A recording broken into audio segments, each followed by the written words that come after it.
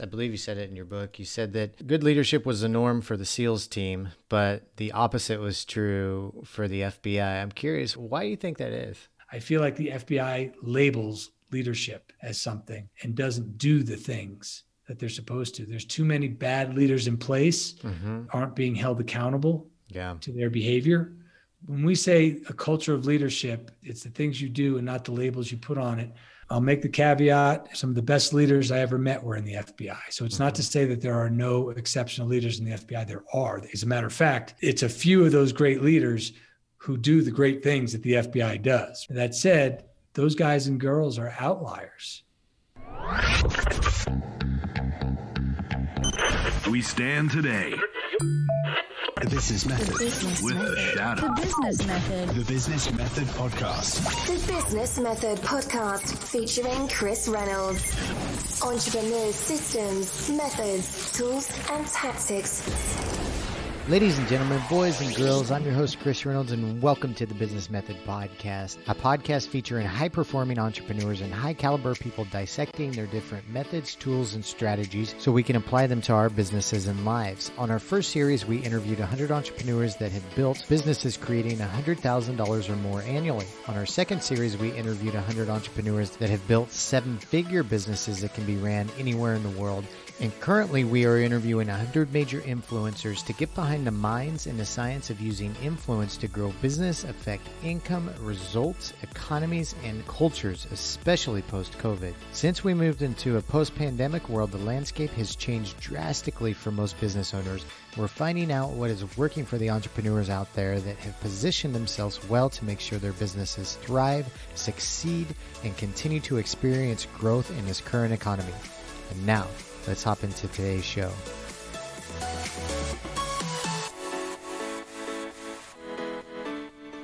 The Business Method.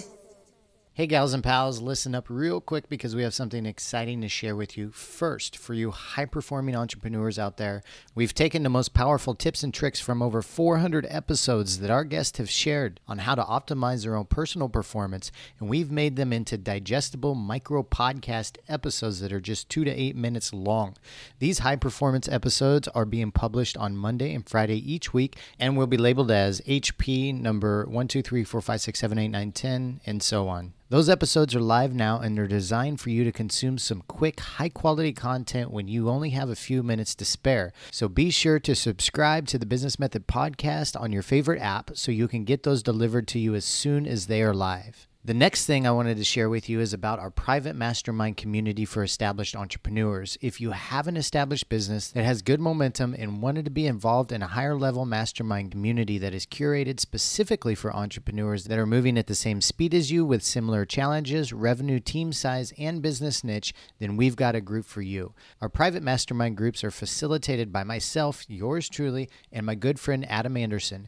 Adam is a seasoned entrepreneur who's been involved in 20 plus startups over 20 years and recently had a multi-million-dollar exit. I keep the members on track with their goals, productivity, and optimization, and Adam brings the vast business knowledge to the groups. Our purpose with this private community is to help you reach your business goals faster so you can remove yourself from your company and focus on bigger and better things. You can learn more about that private community and masterminds at thebusinessmethod.com/masterminds. That's thebusinessmethod.com/masterminds. And now, let's hop into today's show. The Business Method. Hello, listeners. Welcome back to the podcast. Today, I'm going to start the podcast out like this. God will not look over you for medals, degrees, or diplomas, but for scars. And this is a quote that is a favorite by today's guest. I thought it was very intriguing, and I decided to share it with you to start off the podcast today. Do you ever wonder how the top elite performers of the world operate on a day-to-day basis? How special ops, Navy SEALs, and special agents think and act? I do, and that's one of the reasons I started this podcast almost 6 years ago. I wanted to get behind the minds of the most interesting people in the world so I could live a better life myself, and I could share that knowledge with others. We have a treat on today's show. Our guest is one of the world's elite performers. His name is Errol Doebler, That's right. And he has 20 years of combined experience as a Navy SEAL and FBI special agent. He served as assistant platoon commander at SEAL Team 4 and platoon commander at SEAL Team 1. After his time with the Navy, Errol joined the FBI, where he investigated international terrorist organizations and also served as a member of the FBI's New York SWAT team. Errol was then attached to the U.S. Army's 75th Ranger Regiment while serving as a special agent for the FBI, and he was later deployed to Afghanistan in 2010 with that Ranger Regiment. Errol participated in extensive combat operations and was presented with the FBI's second highest award of valor, the Shield of Bravery, for his actions on the battlefield. Errol left the FBI after 13 years of service to begin his leadership consulting firm, Leader 193, working with Fortune 100 companies, professional sports organizations, tech startups, and executives from around the world. He is the author of The Process, Art, and Science of Leadership, and he's created a leadership process and funnel that we're going to talk about today, along with discussing his background, his mindset, and Operation Mold. Errol, welcome to the podcast today, man. How are you? I'm fantastic, Chris, and I appreciate you having me on. I'm looking forward to it. Did I do all right on that intro? Is that all accurate? Almost like you've done this before. For you, no, but for others, yes, definitely. That's right.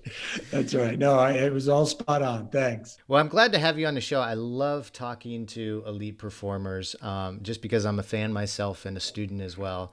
And getting behind the mindsets and hearing some of the stories, but then how you are not only articulate, but how you dissect things into processes in order for any type of individual to use that in their life and live a better life. Like, I think it's really, really cool. And let's just start out. Like, where does a guy like you come from, Errol? Where'd you start out in life, and how did you become the guy that you are today? Yeah, I'm a New Yorker. Okay. Born and bred from Long Island, New York, Bay Shore to be specific. And then, went on to attend college at the Naval Academy in Maryland. Mm-hmm. And then before I was a SEAL, after the Naval Academy, I was what's called the surface warfare officer. I was on a ship for a couple of years. And I don't talk about that part of my career much, not because it wasn't important.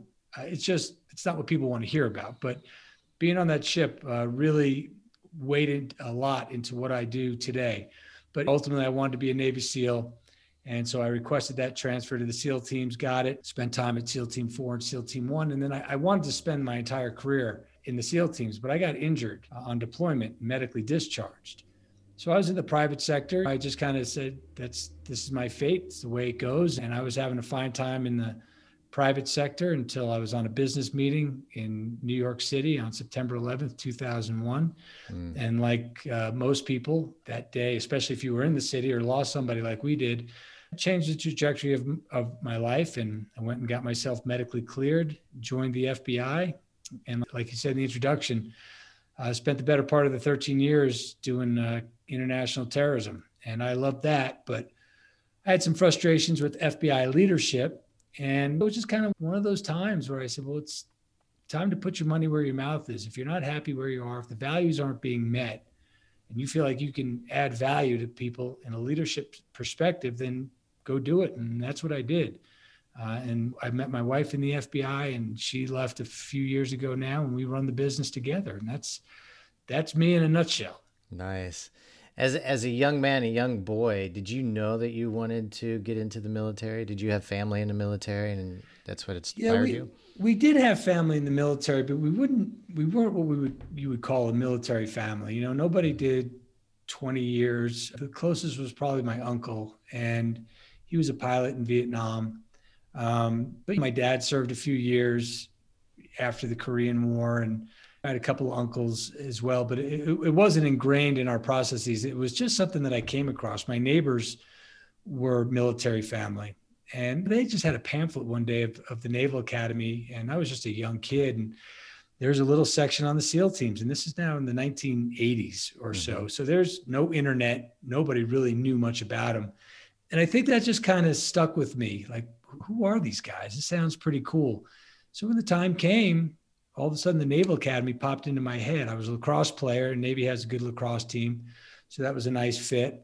And so that was it. It was nothing really like just driving me to be in the military. It just kind of worked out that way. You didn't see the Navy SEAL movie with Charlie Sheen? Oh, I did. I did indeed. But that was, I was already in the Naval Academy at that point. It's funny because I remember when that movie came out and I got so mad because the competition to get in the SEAL teams is very, very tough, especially out of the Naval Academy. And they don't, at least back when I was there, they didn't offer a lot of billets for it.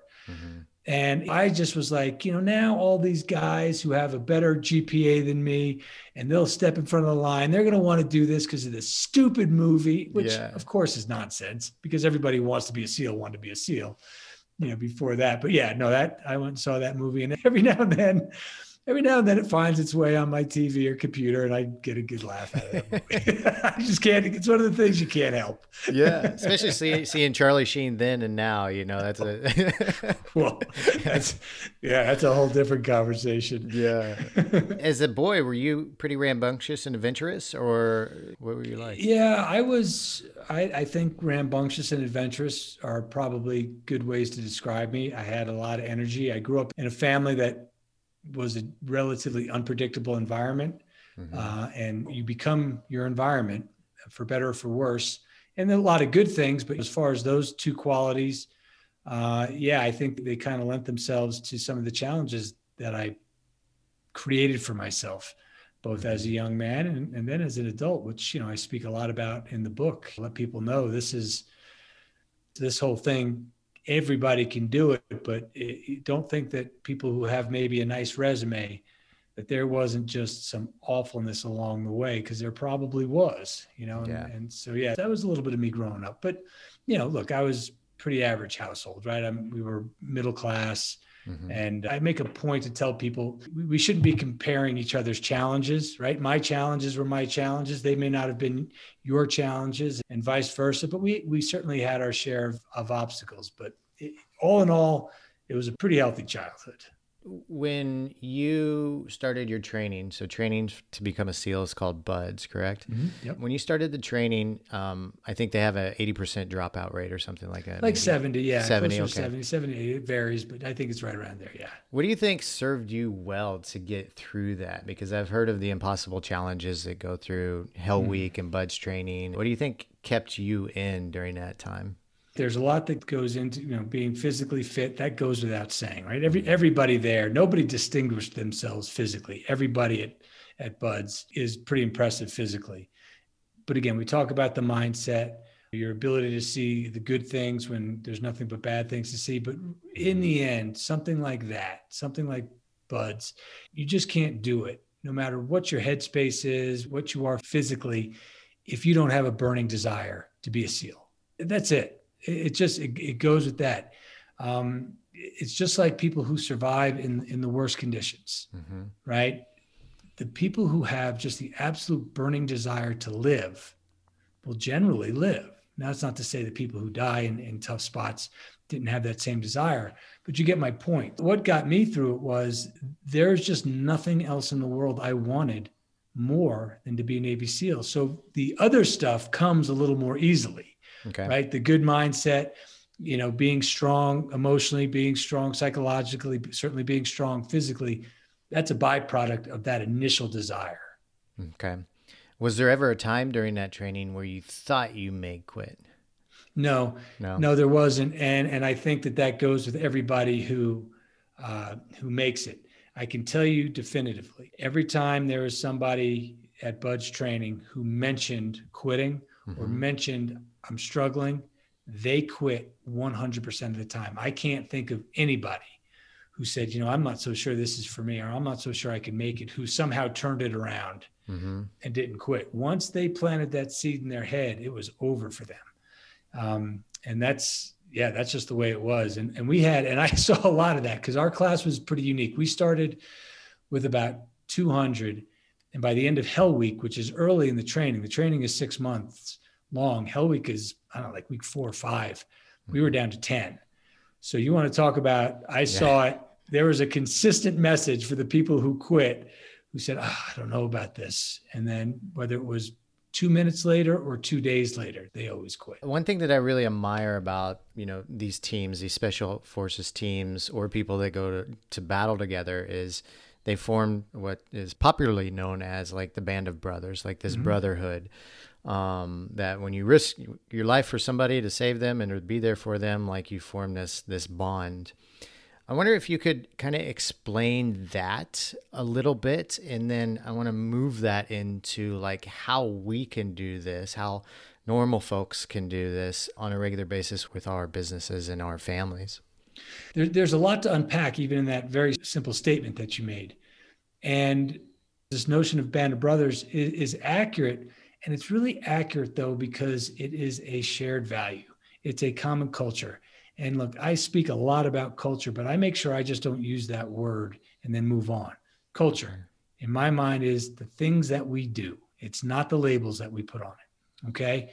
And to do things in combat, especially in the SEAL teams, and I went to war with the Ranger Regiment, so I've always been affiliated with and New York SWAT, always been affiliated with what I believe the highest level of combat units.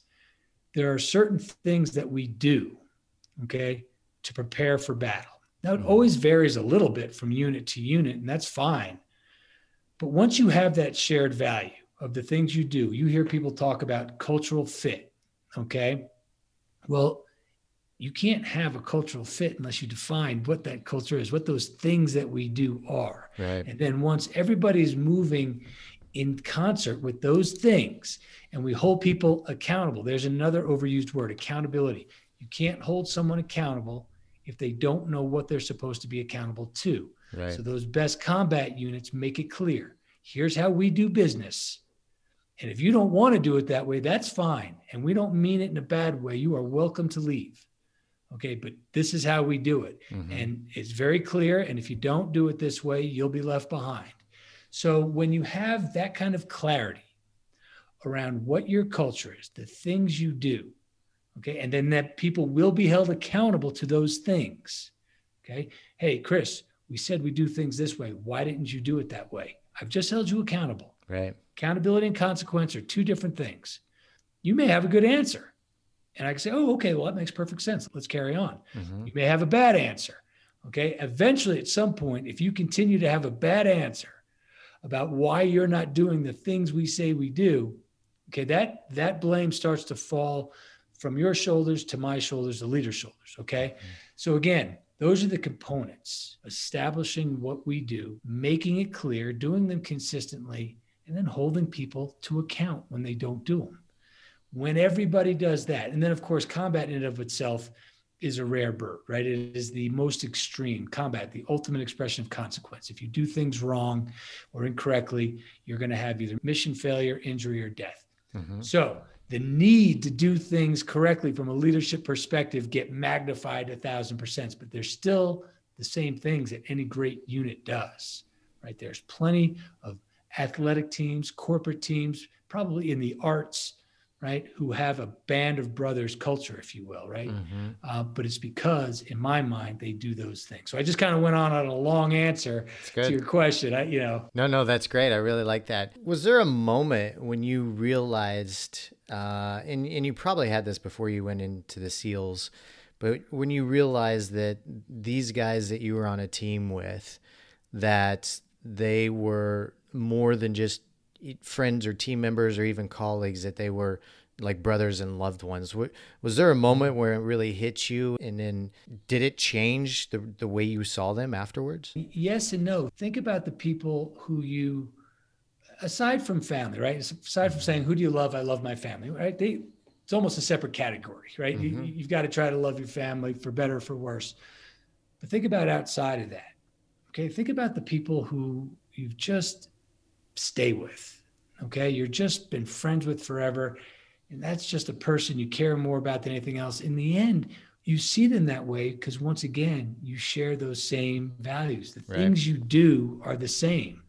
That's why people begin to feel that way about each other. So in a place like BUD/S or the SEAL teams in general, it's very specific. Here's how we do it. And it's a very high bar. And when you're just with people who do that, you have a natural affinity for them. And then, of course, like we said, if you end up going to combat, right, even the training for combat brings you that much closer. But now you are exercising those values, exercising the things you do, seeing the results, okay? And it does continue to get you closer and closer to people. I have not been as connected to the SEAL community as I wanted to be after I left, and I plan on changing that. But I promise you, I've met SEALs in just my daily life, and you just kind of look at each other like, cool, man, I got you, right? Whether I spend a whole bunch of time with you or not, there's just something where I'm like, I just feel a little better that you're here. because I know you. You're from the same tribe. Yeah. Yeah. So that's kind of my assessment on that whole thing. I'm curious. I think, did you spend 7 years in the SEALs? Is that? I was about 8. Yes. Yeah. About 7 years in the SEAL teams. Yeah. What was the difference between your mindset saying going on your first mission? So you're a young man going on your first mission versus the mindset that you had on your very last mission, getting ready to leave? It comes with experience, right? Especially as a young SEAL officer, the biggest concern there is you're in charge of a bunch of seasoned warriors, right? You're generally one of the youngest people in the platoon, certainly with the least experience, yet you're in charge. So the ability to can you explain that a little bit? Like, on your first mission, you were in charge of the other SEALs? So a SEAL platoon is made up of anywhere between 14 and 16 members. Okay. Yeah. And 2 of the members are officers. You're a platoon commander and your assistant platoon commander. Okay. And then the rest are your enlisted men. Okay. So if you're not familiar with how the military and that structure works, officers are in charge. They're the leaders. The enlisted men are the people we lead.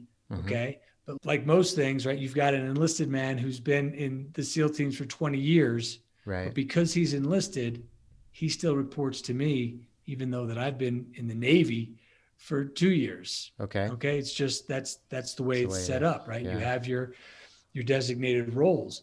So as you come in as a young man, as an officer who's in charge of some of these battle-hardened men, who've been in, you go through a lot in your mind. Yeah. Will they think I'm worthy? How am I supposed to act? How am I going to gain their respect if I don't know not even half, 90% of what they know? Okay. So your mindset changes in a lot of different ways, but mostly based in confidence. Your enthusiasm is still the same. But from the first operation you go on, you're just like this, wide-eyed and bushy-tailed, right? They teach you BUDS training. Nobody really talks about BUDS training in the SEAL teams because it's just a rite of passage. It doesn't mean anything. Okay. It's a requirement. You learn all your stuff, obviously, when you get to your platoon and the advanced training that you go to. But even then, until you actually do operations, you can't possibly know what to expect. So the mindset, there's a lot of different portions to that. The enthusiasm, the desire to do the best you can, the desire to be there for your teammates, to set a good example, that always stayed. But your ability to see things, right? Make better decisions, right?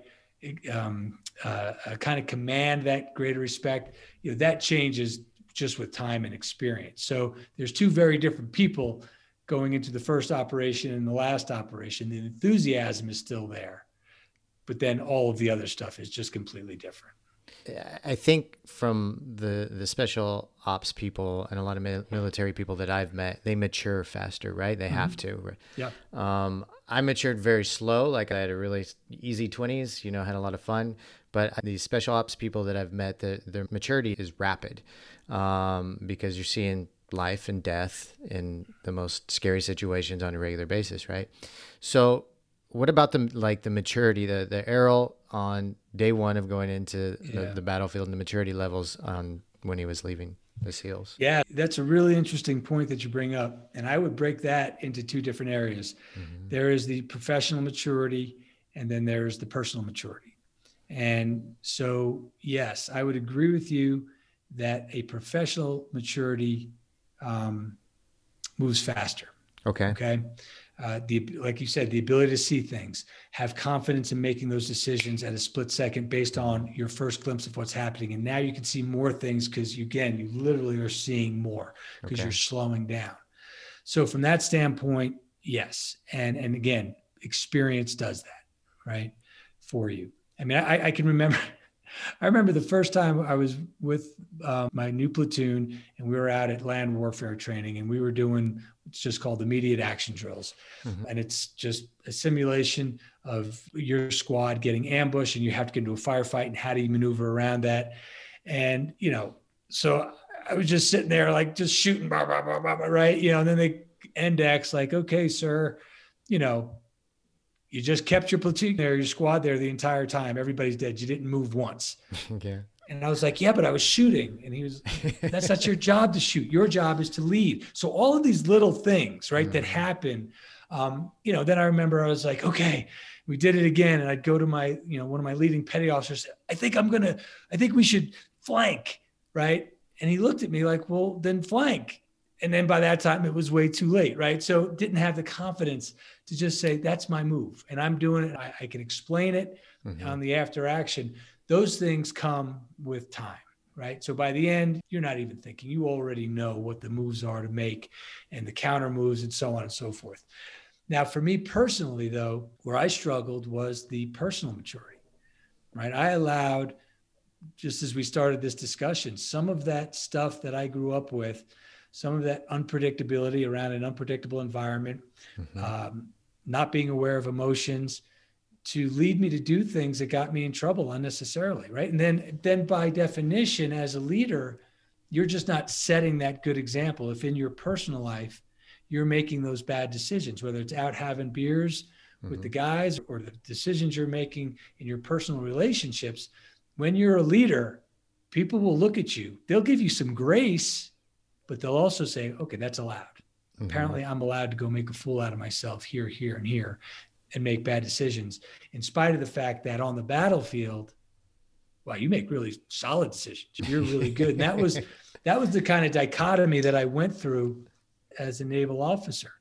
How, Errol, can you be so good operationally, but just do some of these things that you do in your personal life? How is that possible? So again, to your question, maturity from the special operations folks, I would say, yeah, from a professional standpoint, there is a hockey stick curve, right? It goes up. Personally, we're still just human beings, where some folks will be better at it than others. And that was kind of my personal challenge. I think you talk about this in the book. What was the shifting point for you to make you realize that you needed to figure out your personal maturity as well as the professional? It was after I left the SEAL teams. So I didn't get kicked out, right? I got medically discharged. I got injured. The doctors were like, look, you can stay in if you want, but you're not operating anytime soon. We don't know if these things are going to heal, but you're welcome to stay in, add value in administrative capacity in any way you can. And there's honor in that. Right. Lots of guys do that. Lots of guys had worse injuries than I did and stayed in. Okay. I just felt like it was better for me because I was going through some things personally, right? I was in a terrible marriage. That was feeding into or overlapping with my professional stuff. It was just a mess. And things had gotten so sideways on me. I said, I'm going to go because my reputation now is being hurt based on this personal relationship that I've gotten myself into. And, the long ride home from California back to New York, there's a lot of time to reflect on those. And, while it wasn't my fault necessarily that I was leaving, I thought to myself, but I'm not leaving like I want to leave. Right. I'm leaving with a lot of asterisks. And why would I why would I make those decisions? And now I am no longer this thing that I wanted to be. And I just can't have it this way anymore. And that was the beginning. Right. So I was, I don't know, what was I, 32 when I left the SEAL teams, right? Okay.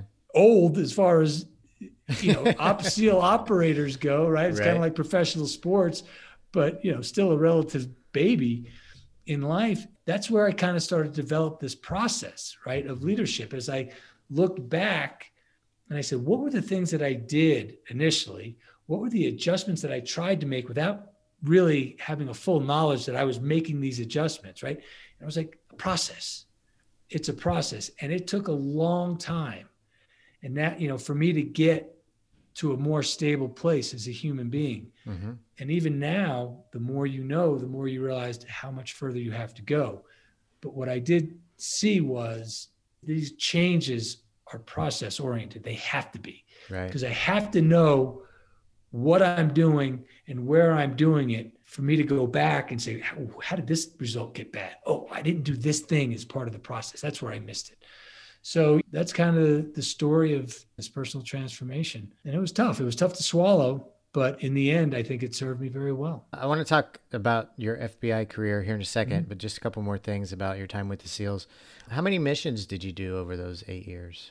So I was in the SEAL teams in the 90s. So name the war in the 90s. There wasn't one. Right. So 90 SEALs were ready to go to war at all times. But not doing so much. Yeah. But not doing so much. So oddly enough, the operation or the rehearsal that I got injured on was a rehearsal for an operation. We're going to do a ship shakedown. But me and all the people who were in the teams during that time period, we didn't really see a whole lot of combat. Now, the ironic part is when I went to Afghanistan as a special agent with the FBI, attached to the Ranger Regiment, I'm not even sure how many operations we went on. I was there for 4 months, and I think we averaged an operation every other day, every third day or something like that.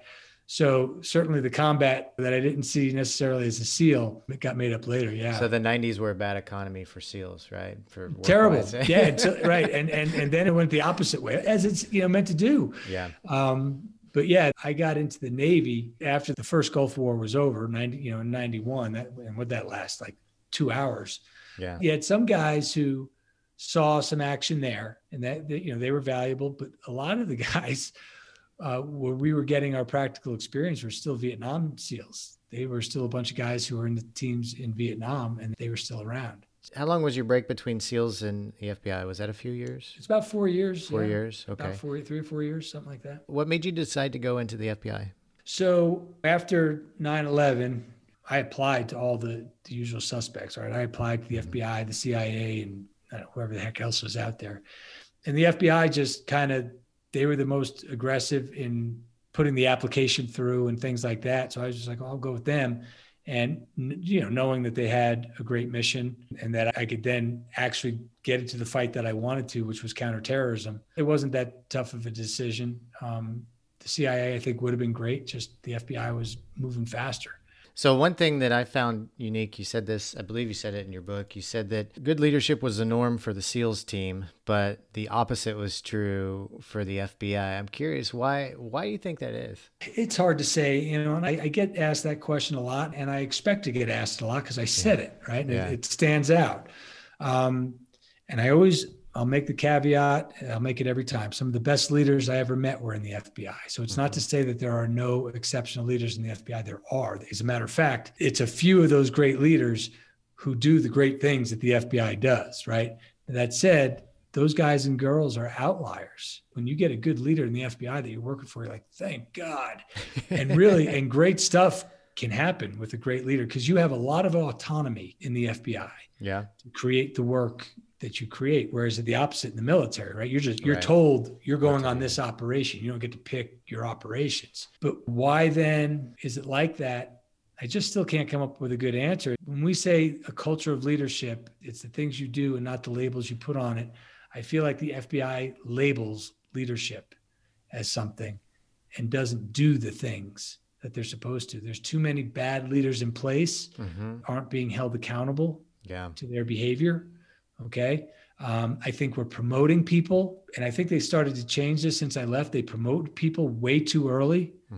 Okay. They say, oh, there's an opening. Oh, you've only had 2 years in. Yeah, you can be in charge. I think that's wrong. I think giving people the option to opt out of leadership positions, even though they are uniquely qualified, that's something that I would change, right? Because people love working cases, but you're a great case agent. People respect you. You help everybody. I'm sorry if you don't want this, but you're in charge here because we need you in charge here. I think there needs to be more of that, putting the right people in the right seats. So there's a lot of things that I could point to, but I think they've got a long way to go towards accountability, making it clear what leaders do, what the standards are for FBI special agents, and then holding them to that. That's the best answer I've got. My assumption is, from an outsider, and I could be completely wrong, is that it seems like an organization like the FBI might be more political and connected with network and status. So if you know the right person at FBI, maybe you can move up faster, or you come from the right type of, I don't know, that could be wrong. Whereas the SEALs, it's like you have to operate at X, Y, and Z. If not, people die, and there's more like you said, accountability there, and thus better leadership. Is that? Yeah. Well, so I would, yes and no. I don't think, I don't think as a blanket statement, I don't think that would be accurate, right? Because that still exists everywhere, right? Okay. Two people being of equal stature and one person knows a couple people, they're probably going to get the nod, right? Okay. That's just life. So it never struck me as something that was endemic in that culture. And look, I use the word combat, not in a loose term, but I say, look, there's many forms of combat in my mind, okay? And if you don't do things right in combat, right, all the consequences I said, mission failure, injury, or death. And in my mind, as an FBI special agent, if you're going into a rough neighborhood, okay, and people are going to recognize who you are, and I go knocking on doors and I'm not prepared, I consider that combat, because if you do things wrong in that situation, mission failure, injury, or death. Right. So there's a lot of places for combat in the FBI. Okay. Now, I think that there's a lot of risk aversion in the FBI. I would say, now as we talk about this is starting to come a little clearer to me, because I haven't talked about it in a while. I think that's a problem. Oh, if this goes wrong, or I try this, not even somebody's going to get hurt.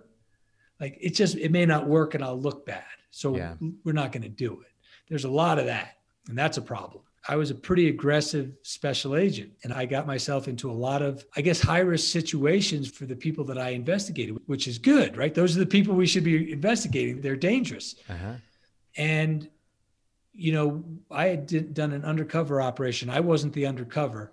I ran the operation, and the undercover and I were very close to each other. And, we would talk a lot about the situations he was being put in. Yeah. And we would go through the process. Okay, what will we do if this happens? What will we do if that happens? And most importantly, undercover, are you good with this? Because if you're not, it's not happening. Right. Okay. And by and large, he was good, mostly because we really went through the processes. What can go wrong? Can we mitigate everything that can go wrong to make it okay for you? And I remember I got into a heated argument with, one of the leaders who said, no, we're not going to do this because you're going to get somebody killed. And I said, I resent that statement, because here's all the things I just explained to you, how we're going to mitigate all the danger. Mm-hmm. And then I finally said it. And I said, oh, by the way, this is what people pay us for, to put our lives at risk for the greater good of the community, for the greater good of the country, for the greater good of the safety of our citizens. Mm-hmm. That's what we're paid for. Right. Okay, we're not paid to go in blindly and get ourselves killed because we didn't plan properly. That's not what we're paid for. But we're paid for to mitigate as much risk as we can to our people, and then put ourselves out there for the greater good. And the fact that statement got looked at like I was some careless rebel, that's when I knew I'm not in the right spot. I'm just simply not in the right spot. How can we all not reset ourselves after I said that? Right. How is that not? That's what we do. We are law enforcement officers. Right. We put ourselves at risk. Right. You would never hear something like that in the SEAL teams. What you would hear is, we can lose people here. Have we done everything to mitigate the risk? Let's go through the plan. Let's pick it apart at every single level. And then let's look at the accepted risk that's left. Yeah. That's the way it's done. And so that was, again, as we talk about going back to your question about why is that leadership like that, those are just some examples. Now the great leaders, they got it. Yeah. They would say, this is a great plan. I like the target. It's bold. Let's go through how are we making sure the undercover is going to be okay. Yeah. And if you couldn't answer their questions and they said, you're not ready to go. Well, I can live with that as an aggressive person, right? I can live with it. Like, you asked me a bunch of questions that I didn't have the answers to. I need to get the answers. That's fair. I can live with that, but let's not even ask the questions, and then let's not assume the risk. That was a problem for me. How far along in your FBI career did that happen? It was towards the end. It was towards so, and again, it happened enough, but it's not until it starts to happen so much, right? Anybody who's just had enough of whatever it is, they don't have enough after the first instance of something that they don't like, right? You kind of look at it and say, did I do something here? Or is this a one-off? And then the more you see it, you say, okay, this is kind of the way things are done. Yeah. And that's where I was. So when it happened that time, I just had enough. I said, I'm out. I can't do this anymore. that was it. And again, let me caveat, I loved the job of a special agent. I loved it. I loved every part of it. It was that stuff that I just couldn't deal with anymore. Yeah. Can you tell us about and I don't know if you can or not, but your scariest moment between either your time with the SEALs, the FBI, or the Rangers? The injury that I got, medically discharged on. I fell 30 feet from one moving boat to another moving boat. And it was scary in that's what happened. Right. And there was a lot of things going on. I thought I was going to fall in between the two boats. And one of the boats, was a massive tanker. And if that happens, you just get sucked right into the propellers and you become fish food.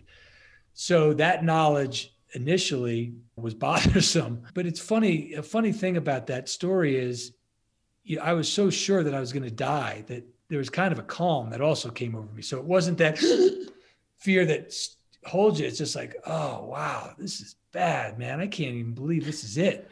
Uh-huh. And so it's a different kind of feeling.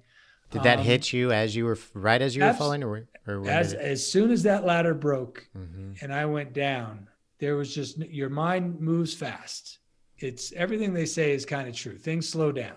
Okay. The number of things that I thought about on the way down was uncanny. For, you fall 30 feet, what is it? 10 feet per second. The rate is that you fall. It's not that long. And again, the number of things I thought about was crazy. And so maybe from a standpoint of, did that really scare me? Maybe that's the wrong answer. The things that scare you are the things where you have time to think about them and react, and it's just not happening so fast. And then you get to think of all the other consequences. So I do remember in Afghanistan, we were going to fast rope onto a target. And I do remember thinking to myself, why does the prospect of fast roping onto this target scare me so much?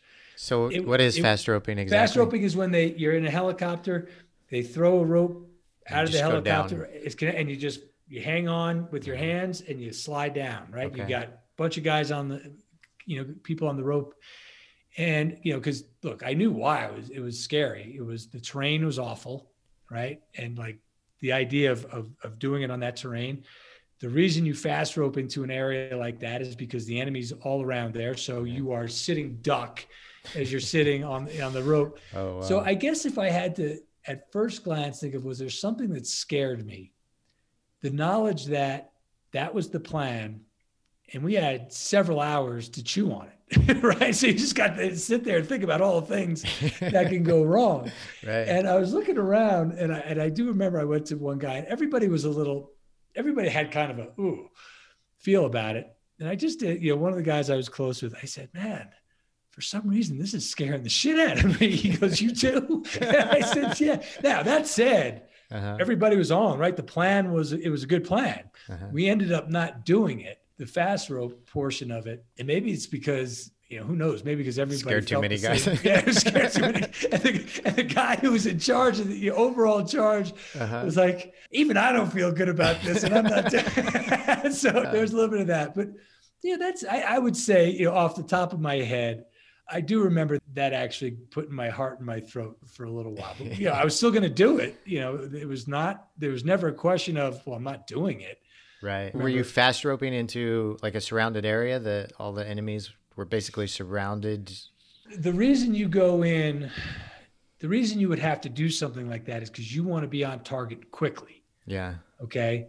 And you want to be on target quickly to get the element of surprise. So normally we would patrol in, we would walk in hours, right? So we would land really, really far away, safe. And then we would patrol into the areas, then kind of surround it and then hit it that way. Sometimes that's not an option, right? You just won't get the element of surprise for whatever reason with that walk in. So then you need to have a dynamic entry. Right. And if it's in a place where the helicopter can't land because of the terrain is such, and you throw the fast rope out, and that's the next fastest way. So that's why you would do it that way.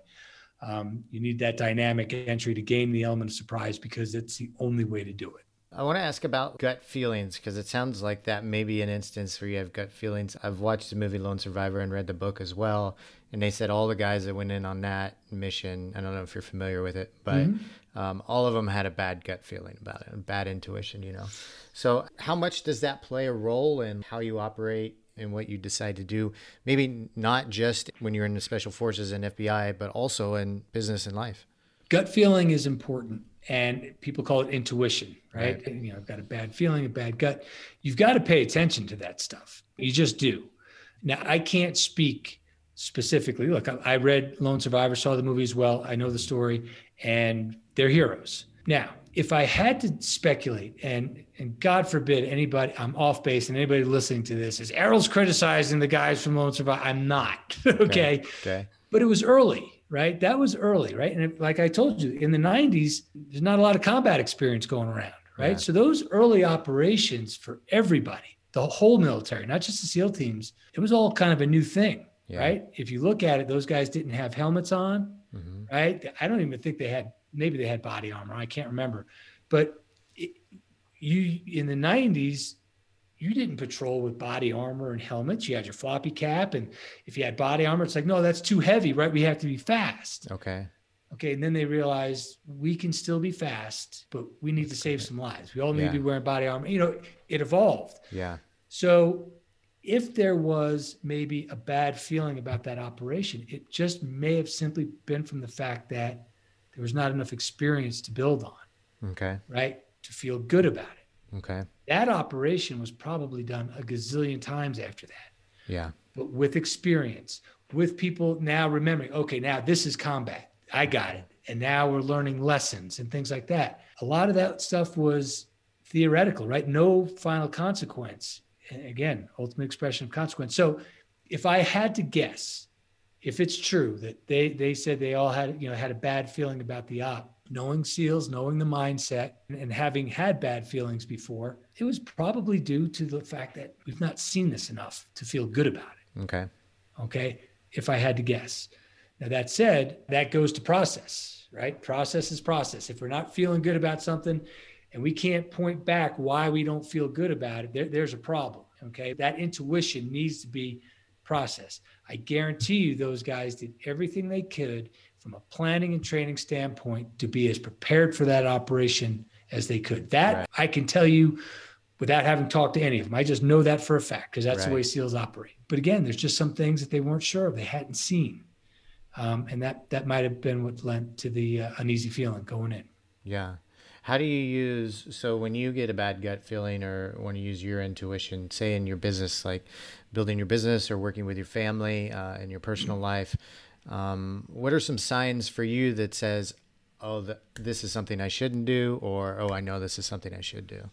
So, again, putting your intuition to process it sounds weird. Okay. But here's what I mean by that from a business standpoint. I feel like I know how things should be done. I feel like I know why I make the decisions I make. But I can't hold people accountable to my intuition, right? Right. They should know that that's what I'm thinking. No, they shouldn't know that's what I'm thinking. Yeah. Right? And I can't teach people my intuition. Let's just say I'm really good at what I'm doing. Well, it's my job as a leader to train as well, right? And get everybody on the same page. So that's what my process does that I have in the book, The Process, Art, and Science of Leadership. I believe that the elements I put forward are present for every situation you will ever face. Okay. And if you go through and you say, how am I feeling? Recognize gut feeling, right? How am I acting? Is it the way I want to be acting? I'm now conscious of my culture. And have I established the behaviors that I want for myself, for my culture? So those two competing things. What do you do naturally? And then wait a second, what do I want to do? Okay. And then what is my plan in the big scale and in the micro scale to get this thing going forward the way I want it? You need those elements in everything. If you look at any situation you're in and the result is bad, I can tell you can either look at you were unaware of your emotions and how you were acting on your emotions, and therefore you had some random action or random result.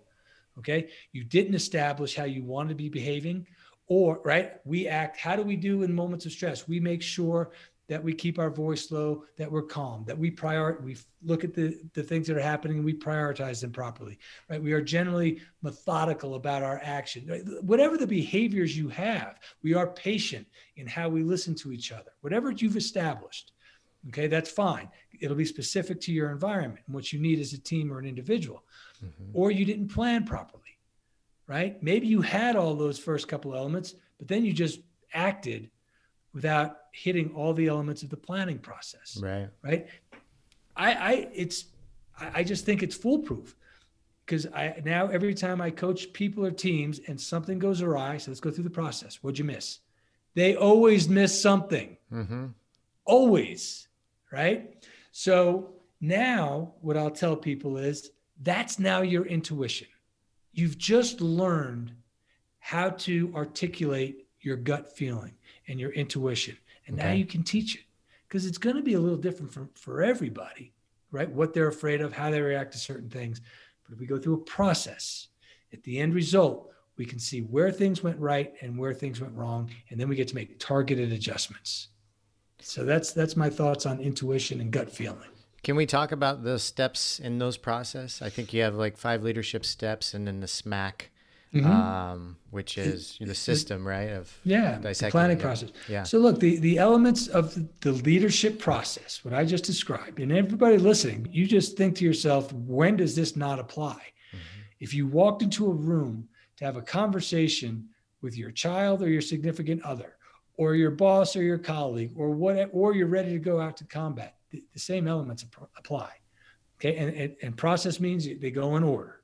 Okay. It's a process. Emotional awareness and recognition. That's it. Emotions drive our actions. And if you are unaware of your emotions, then you are unaware of your actions, and then you are getting random results.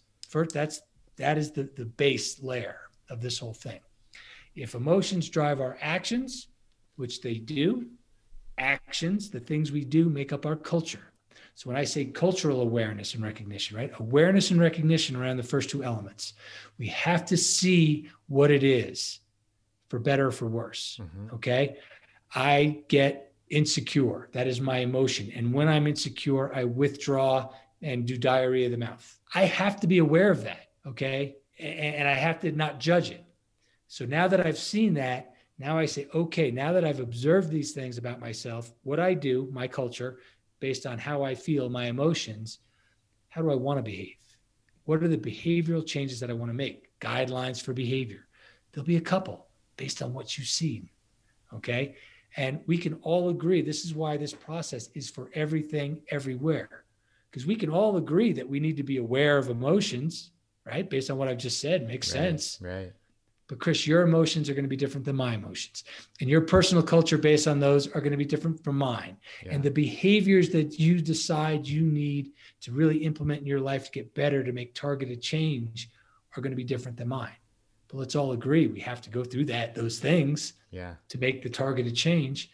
And in the end, leaders drive mission accomplishment, right? So to drive mission accomplishment, we need planning. And I just took the planning process from the SEAL teams, right? The acronym is SMACC, SMACCC, right? Watered it down, modified it, made it very easy to understand and applicable. If you're wanting to accomplish something, follow these elements, okay? And you're going to be in good shape. You just are. It's born of blood, literally. And then the last element is the resistance. Why do I say that? Process, art, and science. Well, I just talked about the process. Those are the elements. The art is inside each one of those elements. It's all going to be different for the individual, but we have to follow that element of the process. The science is this, and this was an add-on to the book. I just happened to be studying how the brain works for behavioral change when I was writing the book. And I said, oh my God.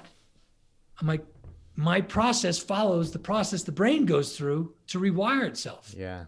Literally, when we as human beings acknowledge our emotions, right? I'm doing this thing and I do it over and over and over again. I don't even realize it's in my subconscious. And now we realize it's based in an emotion that we didn't acknowledge perhaps. The brain science tells us this, the brain automatically starts to send new chemicals to the body. We're physiologically changing ourselves. And then when we recognize how we're behaving, that's more recognition. The brain starts to change itself more. Then we decide how we want to behave. The brain changes even more, rewires itself even stronger. And then we make a plan and execute it. The brain rewires itself. That's how it works. Now I say the resistance is the final part, because what I tell people is, now that you know, if you follow this process, you are literally rewiring your brain, okay? And you fall off track from an individual level, right? You get to give yourself a little grace, a little patience, not an excuse, but say, I'm trying to change my physical and chemical makeup of my body. This is hard, okay? I'm not doing it right away because I suck or because I don't care or because I'm stupid. It's none of that. Yeah. You're doing something really hard. Okay. And you get to say, all right, it's hard. Let me reset here. Same thing for a team. If you present this to your team, which I recommend everybody does, you're trying to change the behavior of a group. Yeah. Okay. So when they don't necessarily come to you with their plan, when you ask them to, you can think to yourself, all right, this is new. I don't have to, Chris, you're fired. You one more thing like this. I can look at it from a different perspective. Right. Right. On why somebody didn't do something that I asked initially. So yeah, that's the process, the art and the science. There it is. So part of the culture, your training is having companies put this into their businesses, into their business model. So people, and I've seen this many times, like we have masterminds, I've coached people for a couple years. I see a business when there's no systems and processes, right? And it's just kind of fly by your pants. The leader may be an awesome entrepreneur, but struggle with communication with the team or knowing the boundaries. So like as a SEAL, as an FBI agent, you've come up with this process that this is the boundaries, the guidelines that people have when they have businesses. And when there's something that's out of whack, you can say, oh, did we forget this piece of, right? That's right. And you said, okay, absolutely. let's go back to it. Yeah. Yeah. I mean, look, what I do is, I never really throw a cliche statement out there and let it sit. I define it all the time because I think that's important today, right? So when I say I empower people and leaders, better human beings, to become the best version of yourself, here's how. Because I provide you with a process that is going to let you decide the things that you need to do to get better as an individual or as a team. My process allows you to make the decisions. I don't come with you with the 5 great things leaders do. Right. We can all do that. They're never wrong. I've never read a leadership book and they outline 5 things that leaders do and said, that's bullshit. That's not right. They're all right. The problem with relying on those types of things is it may not be in context. It may not be specific to what you need as an individual. You may need something very special and unique, and you're only going to get that and recognize it through this process, emotional awareness, right? Now I have empowered you to make the proper adjustment because it's yours. So that's what I love about my process in coaching people. I never tell anybody what to do. Right. I just ask them, where are you in the process? Right. Where are we? Oh, you haven't identified your behavioral guidelines? Well, that's why it's going awry, because everybody's just acting however they want. Right? If you want something, you have to define it, make it predictable, right? And then we're off to the races. Now we can make some more adjustments along the way. So that's how my system, my process, as best as I can determine, is a little unique and different. Yeah, I like that. I like the system you've set up, because working with all the businesses and entrepreneurs I've worked with before, I see it's a need, because people will just start up a business and within 5 years, 3 years or so, they have something really good going, but they don't have that leadership training and systems down to handle that team growth and communication. One thing that I do want to chat about is, I think you're a Wim Hof trainer, right? Certified trainer. Yep. I'm an ice bather. We have an ice bath in our backyard here. Well done. Yeah. Been doing it for years. Love it, man. And you talk about in the book too, why you use cold therapy and why you use that with your clients as well, but also with controlling the emotions and then the rewiring of the brain. So could you explain that process a bit for us? So yeah, I sure can. Understand? Yeah. So look, the process that I just outlined, right, makes perfect sense. Mm-hmm. The question is, let's just start with the first one, emotional awareness and recognition, right? How do you practice that? Right? We have lives. We have things we need to do. We get caught up in the minutia, right? Practicing that basic element of human recognition, I don't even know what the term is, takes practice. Mm-hmm. How do you practice emotional awareness and recognition with zero consequence, right? How do you practice cultural awareness and recognition with zero consequence? How do you decide which behavior you want, right? Well, there's one thing. If you are standing in front of an ice bath, okay, and your intention is to recognize your emotions, guess what? You are not going to have to search for them. They will be right in your face, okay? Right. It's just cold. It just amplifies everything you do. You can't hide from it, right? I'm a meditator, right? I'm a breather. I'm all that stuff. I believe in it to the nth degree, okay? But I can tell you this, if we're all going to be honest with each other, some of my meditative and breathing sessions are better than the others. Of course. Right? Sometimes I just can't get the focus. Sometimes I'm still thinking about my to-do list. Sometimes even if my intention is to understand emotion or create an emotion in my body, right? We call that manifestation. Sometimes it's just not happening. Yeah. Doesn't exist that way in an ice bath. Right? If your intention is to do that, you can't hide from it. You will just either decide consciously not to do it and get out, fine, conscious decisions, right? But you're not going to go back and go, gosh, sometimes this just isn't working for me. Yeah. So that's the beauty of the cold. Take that in any one of my elements, right? You want to establish what you do, right? It's a very hard question to ask. What do I do? We do a lot of things. Right? Do I draw conclusions about what I do? But pay attention before you get into an ice bath, in the ice bath, afterwards. What do you do? Are you walking around? Let's just say it's cold shower, right? It's just called cold exposure, right? Are you walking around in circles, figuring out something else to do before you just anything besides getting in? Oh, I think I need to look at my fingernails. I haven't really clipped those in a while, right? Right, whatever. Right. When you get in, what are you doing? Are you making a big show of it? Yeah, F this, F that, rah, clenching, right? What are you doing? When you get out, what are you doing? Are you, again, still continuing to make a big show? Are you weeping? That was the worst thing ever. Do you have to call everybody and brag about what you did? Right? Whatever it is, without judgment. But if you're looking to establish these things and understand and make them a habit, the ice bath is the only way to go, right? And you're also going to find that some of the things you do under stress, because that's what cold exposure is, you're putting yourself under stress. Some of the things you do will mirror very closely and disturbingly the things you do in your day-to-day under stressful situations, right? And so again, now we get to decide, how do we want to behave in this thing, right? I want to be calm. I want to have my breath. I don't want to make a big show of it. Now we've got a behavior to work on, right? Without consequence. Practice it in the ice bath. Practice it in the cold shower. And again, the plan, the whole thing, it all works. So that's why I use it.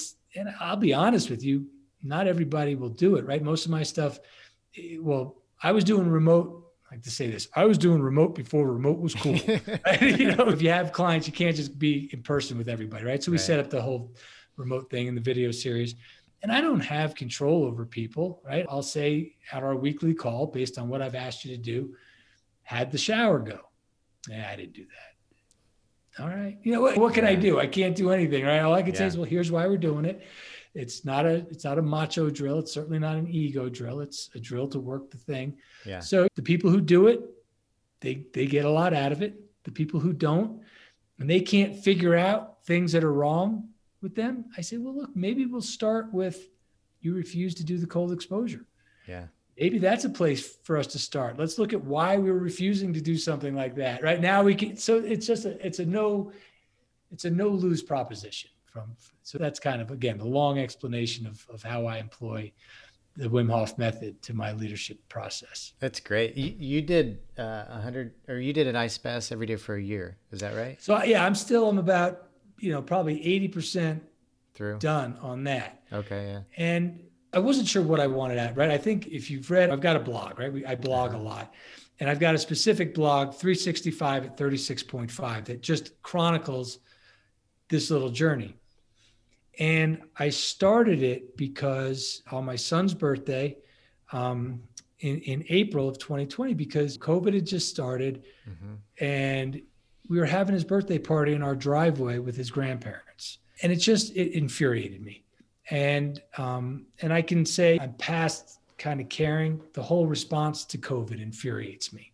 Okay. Because people claim follow the science. Well, my question is, what science are you talking about?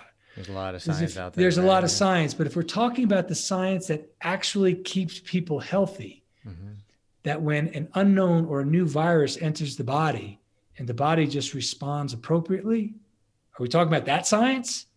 Okay, because we're not.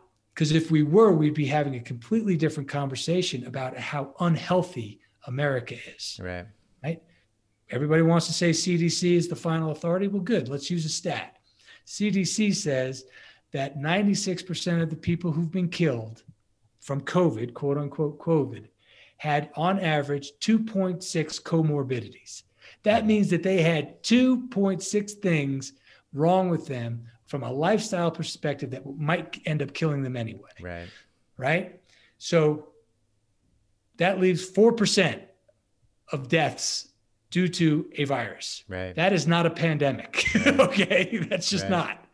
Okay. So I was frustrated. I was frustrated that my son had to go through that. I was frustrated that we were having what I felt the wrong conversation. We need to be having a health conversation. I was frustrated that they were locking everything down and not letting people. My frustration was to the nth degree. Okay. And I said, I got to get this under control. This is no good. And I said, well, obviously breathing and ice baths, but I need to up the game. I just need to up it. And I said, every day. And I've got to track how this is working. I've got to be able to tell people, here's where I was, here's what I did, here's where I am now. And I was very detailed initially on things, as far as mood and what I was doing, and, maybe some biometrics as well, not quite as much. But then I said, stop with that. How do you feel? How are you acting? Yeah. What's your environment that you're creating as the leader of your family, as the father, right? And with the intention every day of saying, I cannot let the things that are out of my control bother me. And the only way now to manifest that and to create it and to figure the emotion that I want, right, is to get into the ice bath. Right. I've got to start being happy in that ice bath. That's it. Yeah. Now I'm going to work that. Okay. Because if that's what I'm going for, then how do I practice that? And now that's how I practice it. And I can tell you definitively, I just started making other decisions. This is all, I think, we're still having, we're not, again, you're not done. Love or hate who was in president before or after, doesn't matter to me. Guess we're not looking any different right now with our response to this thing. We're not. Okay. Yeah. But so I just said, look, I get to make other decisions. I'm not going to read about it anymore. I have my thoughts. I think I'm pretty accurate where I am. My family can control this. We can be healthy, right? We can do all those things. I don't have to worry about it anymore, right? The lockdown and all that stuff, I can control what I do for my business, right? I disagreed with what they're doing with schools. I get it. They're trying. I can promise you in 15 years, there's going to be some studies about what it does to you walking around with a mask on your face all day. Yeah, right? Of course. How is that good? Right. Yeah. But so we said, the schools are doing the best they can. We get it. We just don't like it. So we're going to disenroll our kids. We're going to do it ourselves until this whole thing settles down. So my point is, those are not the right decisions or the wrong decisions. They are our decisions that we were able to consciously make after I settled down and after I used the cold to figure out who I wanted to be now in this thing. I had to be somebody different than I was being. So again, a long answer to the origins of 365 at 36.5, but it's made all the difference in the world. It simply has. I think ice baths are an amazing way to hack when you get triggered on something, right? Yep. Because I've done that numerous times when something pops up and my emotions or feelings are just out of whack, and I can tell my mind like I'm angry, and I'm like, let's go in an ice bath. And you go in an ice bath and you come out of that and you're in a completely different state of mind. Different spot. Yeah, it's phenomenal. Well, I mean, look, and I do, before I got on, I had an unusually long morning, and I was a little drained. I was tired, right? I had an hour. All right, do I take a nap?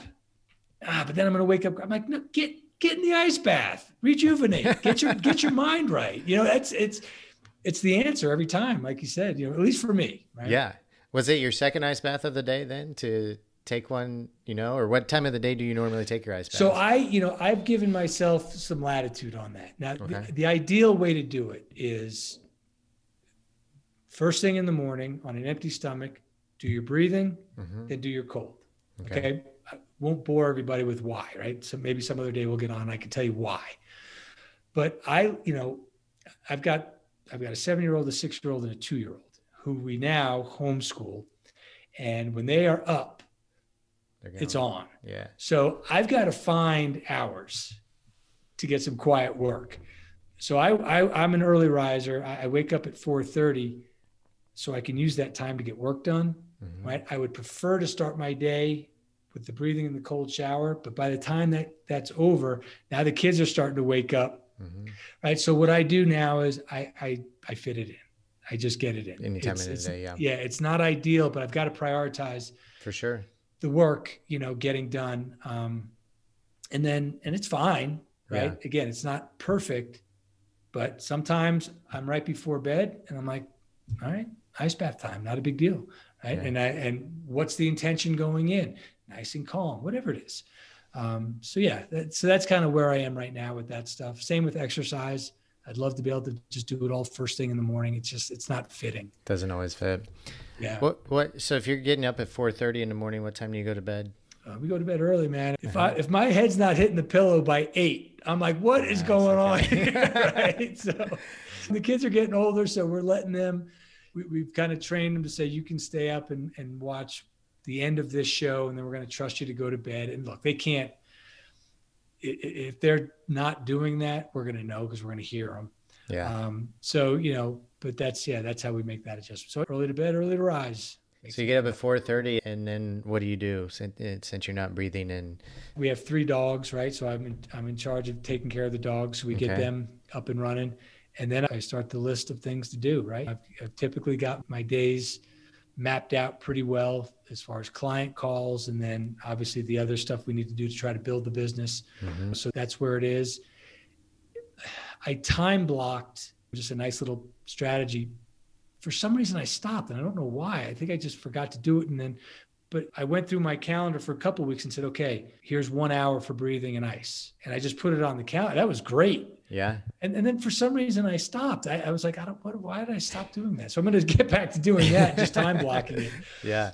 Yeah. And same with the workout, just trying to get that in. But so those kind of come second, even though they're still 1 and 1A, but getting the kids, making sure my wife has what she needs to school the kids, giving her time to do her work for the business, and me jumping in, and both of us getting our exercise in. Look, it is what it is.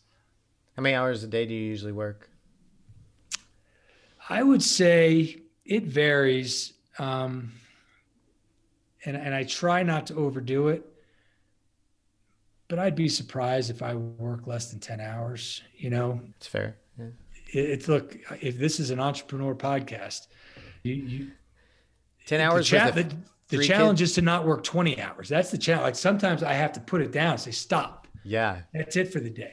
You've got to get on with the other things. 10 hours with 3 kids and 3 dogs and a wife, man. You're getting a lot of time for work. Like that's getting a lot of work in. Yeah, for sure. And you can only do that with support. You know what I mean? Yeah. So yeah, and then also stopping it. Yeah. Right. Look, there's some days where I'm at 8 hours and I'm like, I've worked 8 straight hours. I'm done. Yeah. For the day. That's enough. That's plenty. Go play with the kids. Go read a book. Go do your other stuff now. It's a challenge. Do you do any intermittent fasting, special diet type of thing? I do. I try to fast at least one day a week, Okay. just a full 24-hour fast, water fast. Nice. Me and my wife, I about quarterly do a 5-day fast. Nice. And those are invaluable. And again, sometimes better than the other, right? I stopped counting the hours for intermittent fasting because it was consuming me. Yeah. Like, when do I get to eat? What hour am I on? I know how you feel with that. Yeah. Yeah. So I stopped, and I have a general kind of feeling about how long I've been not eating. But if it's consuming me, I just go eat. Yeah. So not so much on that, but I do keep an eye on it. I try to go for a while, but like I said, it's just a shortcoming.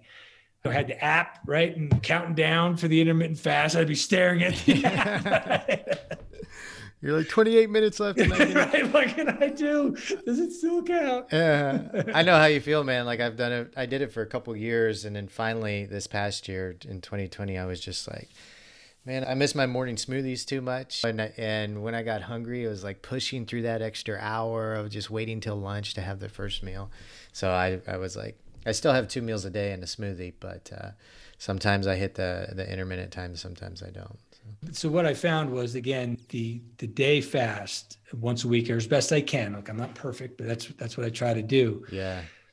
That helps because it kind of, just like anything else, I'll try to do it early in the week. And then I find the next couple of days, I'm pretty good. Like, the next day I'm just eating 1 meal, and that's cool. And then the next day 2. And then as I get closer to the weekend, and Saturday is my cheat day, I really let it rip on Saturday. It's, again, it's a challenge, but that's kind of what I try to do. Fair enough, man. Fair enough. I think, man, we're going to wrap it up there. That was an amazing chat. I really enjoyed it. If, Errol, if the listeners want to learn more about you, reach out, learn more about you, where's the best place they could do that at? Yeah, I appreciate that. So Leader 193 is my company, and my website is Leader 193. We've got a pretty solid website about what we offer, what we do, when we're doing it. So you can go as far as Wim Hof and our seminars that we put on. We've started putting on about a monthly free webinar. We've got the next one coming up tomorrow. This isn't going to be out tomorrow, but I think we've got another one coming up in March, and we're starting a mastermind of our own. So you can find that stuff there. So leader193.com.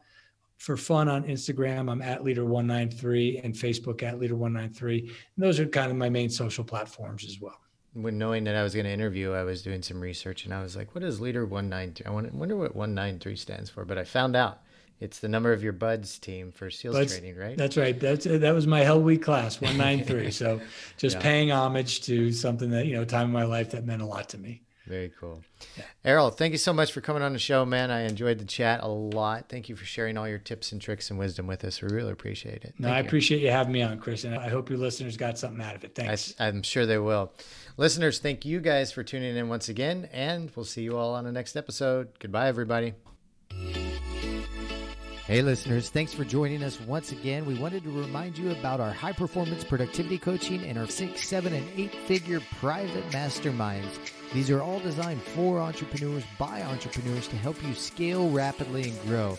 Check out all the details at thebusinessmethod.com. That's thebusinessmethod.com, and we'll see you all on the next episode.